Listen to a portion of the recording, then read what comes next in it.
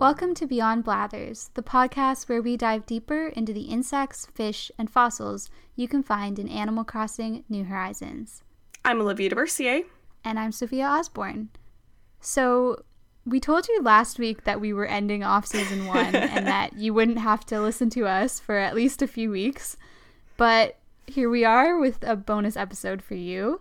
If you're a new listener who found us from the Polygon article that just came out, hi, welcome. We're really excited to have you. That article is a big deal to us, and we wanted to celebrate with an extra episode. So Olivia is going to tell us all about the monarch butterfly, which was just added to the game in the fall update. So it's also kind of a celebration of fall and autumnal things. Yeah, the monarch is very autumnal in its color scheme. It's got that like cabin core aesthetic, so it's a good one for fall. And yes, hi, welcome to all the new listeners. We're so excited to have you, and of course, don't forget to subscribe, rate, and review, and follow us at Beyond Blathers on Instagram and Twitter. Yeah, so let's get into it. If you ask Blathers to tell you about the monarch, he'll say, "Did you know the monarch butterfly migrates south for the winter and returns north for the summer? Indeed, these horrid orange beasties do not tolerate the cold and travel 3,000 miles to escape the winter. During the journey, they cluster together in trees by the thousands just to stay warm. Imagine hordes of the foul, flittering fiends huddled together in one place. If only they'd put on their tiny coats instead." Oh, little butterfly coats. That is actually a cute image, but I kind of like that. And Blathers does have beautiful alliteration. Really does. He's an eloquent owl man. But yeah, Olivia, can you tell us a bit about the actual species? Yeah, so the Latin name for the monarch is Danaus plexippus, and they're pretty big butterflies. They are probably familiar to you. They're those orange and black butterflies. They're very classical looking. You see them a lot in art and on stickers and things like that. Their wingspan is about 3.7 to 4 inches. So yeah, pretty big. And that coloring, that bright orange, it's a warning of toxicity. So often, as we mentioned before in the bug world, if you've got bright colors, it probably means either you're venomous or you're toxic to eat. So probably stay away from those. They might be faking it, but just in case. I didn't realize that they're toxic. Why are they toxic? They're toxic because monarch caterpillars eat milkweed, and that's all they eat. So monarchs, when they're laying their eggs, will specifically lay their eggs on milkweed, because that way when the eggs hatch, the caterpillars can just start eating right away. They don't have to be looking around for the right species. And so as they're eating a bunch of those toxins, and that makes them, one, really bitter to eat if you're a bird or a frog. So it's not a pleasant experience for those species. And it also helps them to be less appealing to parasites as well. So there's less chance of those caterpillars having parasitic wasps or things, poking them with some eggs and eating them up. So yeah, that's also a nice defense for them. So where are they found? I know I see them sometimes around here in Vancouver, where I live. Yeah, so I don't see them where I live. On occasion, we have one or two come over here.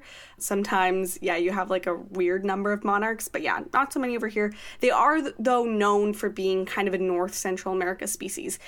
But that's really just because of their really famous migration that happens between Mexico and southern Canada and everything in between, basically. You can also, though, find them kind of all around the world. They're just non-migratory populations. So there's some in the Antilles, in South America, the Iberian Peninsula, Polynesia, Oceania, more parts of Europe.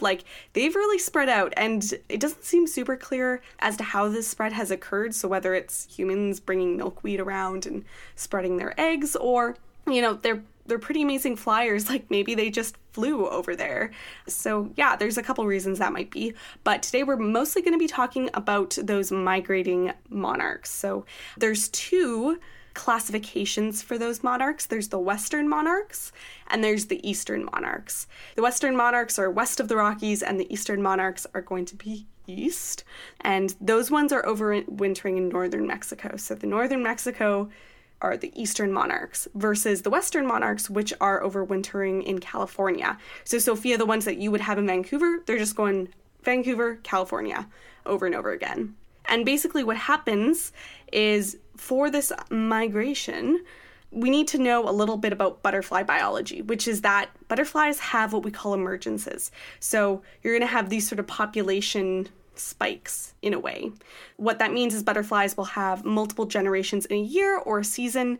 And in the case of monarchs, it plays a really important role in their migration. So let's imagine you're a monarch in Mexico and these butterflies are overwintering in the mountains, and they'll basically hang off branches of these big firs and these fir forests. And if you ever see pictures of this, it's crazy because they're like weighing the branches down. There's so many of them and they're just like all bundled up. And that's because they don't want to get super cold. They aren't, warm-blooded like we are, so they have to stay nice and warm, even in Mexico in the winter. They have a very specific habitat need, so they need to be living in forests that are kind of protected from the wind, not too much sun, not too much frost. Frost will kill them. So yeah, very specific habitat needs. So that's where they are. These are very kind of rare locations, so we'll get into that a little bit more in terms of their conservation. And you'll also find that if you went there when all these monarchs are there, there's lots of dead monarchs that are scattered across the ground too. And those are just the monarchs that didn't survive the winter. But of course, if you look up, there's just monarchs everywhere. Yeah, I mean, I remember watching this IMAX movie that did kind of traumatize me about monarchs, because it had those just huge clumps of monarchs and yeah, the people standing in the field and they were just completely covered in monarchs, and I think about it all the time. But it is really interesting that they do that. And I didn't know it was because they needed to keep warm, and that makes a lot more sense, and I find it less creepy now. It's kind of like the penguins in March of the Penguins. Like if you're clumped up, there's going to be less wind. There's this really cool video, too, that we'll have to post in the social media. Phil Torres, who's, like, my favorite lepidopterist, he has this great video of him in Mexico, and it's, like, the sound of all these butterflies when they take off. And it's, like, a very gentle sound. It almost sounds like a stream in the distance. Like, you can barely hear it, but it's kind of amazing because butterflies are so delicate and, like, you don't hear them flapping. Like, that would be super creepy and weird, but they're just, like... Yeah, when there's that many, you do hear the sound. And how do they know how to fly north and, like, where they're going and everything? Yeah, this is, like, the most amazing thing to me is that, first of all, butterfly brains are ridiculously tiny. They have about 1 million neurons in their bodies. For reference, humans have 86 billion. So, but, like, in such a little bug with a little brain... not even really a brain, they have this ability to have internal clocks. So like with humans, even if we didn't have a clock on, we would kind of know what time of the day it is. And they have that too, but they're using their antenna, and that helps to be their kind of internal clock to keep track of the day. They're mostly using the sun to guide them north. So like, let's say they're headed north and it's the late afternoon. So they're going to know, okay, the sun should be on my left. And that kind of gives them the ability to stay due north. So they're not perfect at it, but it's pretty darn good. Like, they can still get where they need to go. That's amazing. I, a human who have apparently 86 billion neurons, do not know which way is north like 90% of the time. It's just not useful to us, I guess. So yeah, as they move north, though, they're going to be eating nectar from flowers, and during that time they're mating and laying eggs. This is where it gets, like, really kind of crazy. So lots of those monarchs, they're going to die on the way up to Canada. But their offspring, so the eggs they laid, those will hatch. Caterpillars will go, eat their food, make their little chrysalis. Those will open up. You'll have a nice new butterfly. And it'll move a little further north. It'll also have eggs. And you have these multiple generations happening. And those butterflies are only living like 2 to 5 weeks. So there's about 4 to 5 generations before they reach the northern US and Canada. And, oh my gosh, this just keeps getting crazier. Oh, so they get to Canada, or the northern US, and then the eggs that are hatched there, they're going to be a little bit different from all the generations that came before them. Because when they hatch and they are fully formed butterflies, they will, 1, be bigger, 2, they won't have any reproductive organs, and they're like immortal. Sort of. So they live like 8 times longer than a normal monarch. And I just think about if a human lived 8 times longer than every other human, that's essentially immortal. I'm sorry, but that's insane. And they're gonna head down south all the way back to Mexico. And they just know to do this. This is the craziest thing to me. They're just like, my genetics tell me it's time to go south, even though my parents didn't do this or my grandparents didn't do this. So this whole time, they don't have any reproductive organs. Again, they're bigger. They're going to end up back in Mexico. They're going to overwinter, and then they're going to go back. So once the winter is over, many of them are going to start releasing a hormone that would have basically meant they had died much sooner, and some hormones that are going to allow them to have reproductive organs. So they'll start mating, laying eggs as they go up north through the US, and it's thought that even 10% of the monarchs that leave Mexico fly all the way back to Canada again. So those ones would probably be the ones that aren't releasing that hormone until later in their migration back to northern US and Canada, which is amazing. Like, these are butterflies, these are bugs that are being born in Canada or northern US, and they're going to go all the way down to Mexico and then all the way back. It's amazing. It's amazing that they can do that and that they know to do that. It's possible that they haven't done this in generations in their family, but they just have the genes to know that that is the right thing to do. So yeah, it's amazing, and it's very dependent on that hormone. Yeah, that's just so interesting, though, and I didn't realize that it wasn't, like, all monarchs were doing this migration. Like, it's interesting that on the way up, it's, like, a relay race between different generations. Yeah, and then sometimes it's, like, a marathon with just individuals. Yes, that's a really good way of explaining it, because that's exactly what it is. I assumed it was just, like, a giant mass of monarchs all going up at once, but it's a little more complicated than that. Yeah, so you alluded to it before, and probably a lot of our listeners will have heard about conservation issues with monarchs, but could you talk a bit about that? Yeah, I think what's amazing about monarchs, at least to me, and when I think about when I first started learning about monarchs as a kid, is that they're kind of one of the few charismatic insects that we have. Like, before people started really caring about bees, I feel like 2015, 2016, people got really into bees. But before that, it was like, we didn't care that much in the public sphere about any particular insect, except for really monarchs, because they're so beautiful and they've got this amazing migration. And what's unfortunate about the whole situation is they're really, really under threat. You got to think this is a species that's going through 3 different countries, potentially, depending on which group it is. And that's a lot of barriers to be overcoming, especially in places that are so agricultural. So right now, what's kind of weird about it is they're not assessed by the IUCN Red List, which is usually the conservation status I give on this podcast. So there's no information there about them. I'm not sure why this is. This will have to be something we uncover later, maybe. In Canada, they are classified as endangered, though, so we know that their populations are going down. In Mexico, they're under special protection, same in the US. And the US has a really, or at least used to have a very, very strong, at least compared to Canada, Endangered Species Act. And the monarchs are under review for listing under that act. People are pushing for them to be listed as endangered. Of course, with the politics in the US right now and the Trump administration, they're really gutting the Endangered Species Act and the protections there, so that's probably going to be put on hold, or if it hasn't already, which is quite unfortunate, because what they're finding is that Western monarch butterflies, they've dropped about 97% of their average historic abundance between the 80s and the mid-2000s. So they're really, really plummeting right now. It's very bad. And they even just did, I think, a newer study. They had a problem with, even recently, with a lot of monarchs not making that migration, and it's dropped even 99% now since the 1980s. So, yeah, really bad. The eastern population, the estimates are more around, they've dropped 80%. Still not good. So the reasons for this, there's a bunch of reasons. One of them is loss of milkweed. Unfortunately for them, they're not the kind of species that can just lay their eggs anywhere. They have to lay it on milkweed.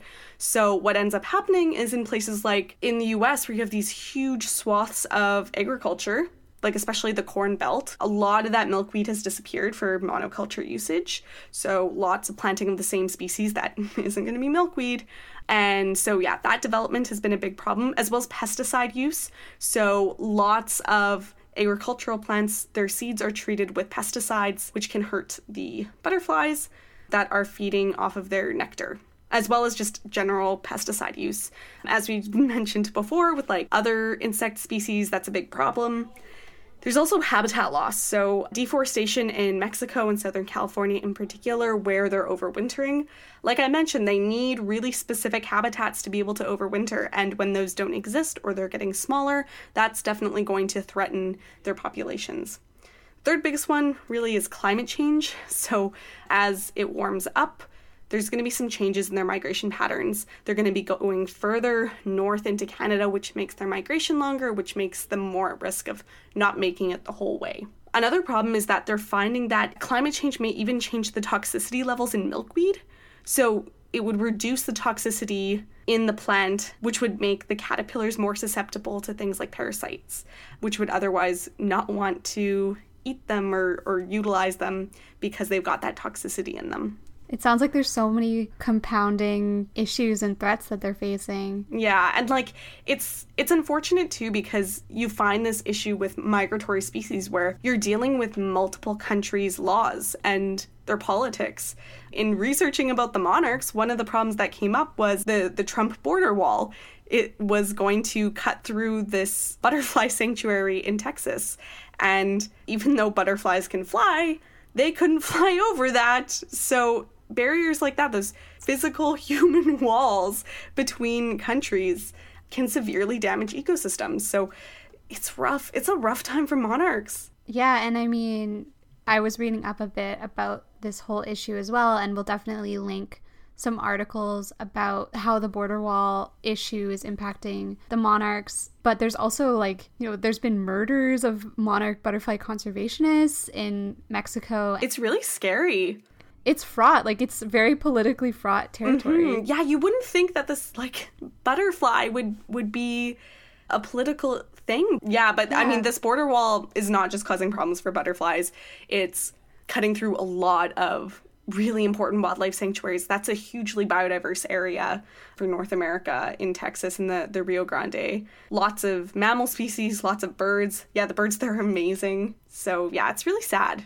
It can definitely feel hopeless and like there's not a lot that we can do, but is there anything that listeners can do about trying to save the monarch? Well, for once, I do actually have things that they can do, which is really great.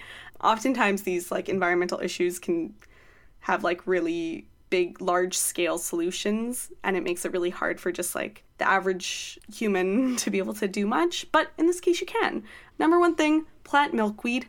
And very, very important, I need everyone to listen very carefully. Make sure that if you are planting flowers, make sure that they are plants that are native to where you live. Do not go and buy a pack of seeds that says wildflower seeds for butterflies without making absolutely certain that these are the correct species for where you live. This is such a big problem for any place in Canada and the US. So yeah, ask your local nature center or a local environmental organization. Google it. There are so many resources for monarchs. I could never sift through the amount of resources that are out there to support monarch butterflies and just butterflies in general. So definitely Google what species are good for your area. And a reminder that there's about 73 species of milkweed. So just because a plant says milkweed doesn't mean that it's going to be good for a monarch. They'll only use about 30% of milkweed species in the US. So do your research, especially if you're in an urban area where there's not a lot of plants. If you're living in a rural area, maybe look into how your farm or your acreage, how you can make that a more friendly place for butterflies, especially if you're living in a place with lots of monocultures around. If you're not living in a place with monarchs, try and keep your ear out for ways you can support the Endangered Species Act in the US or in Canada.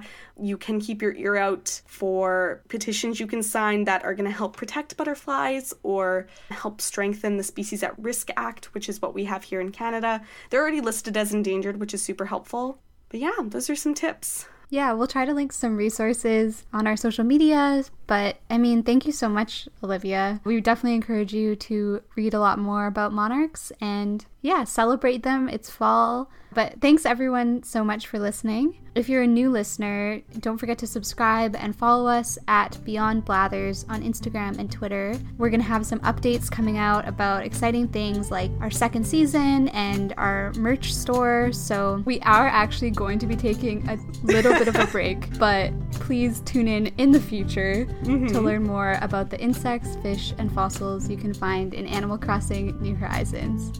Bye! Bye!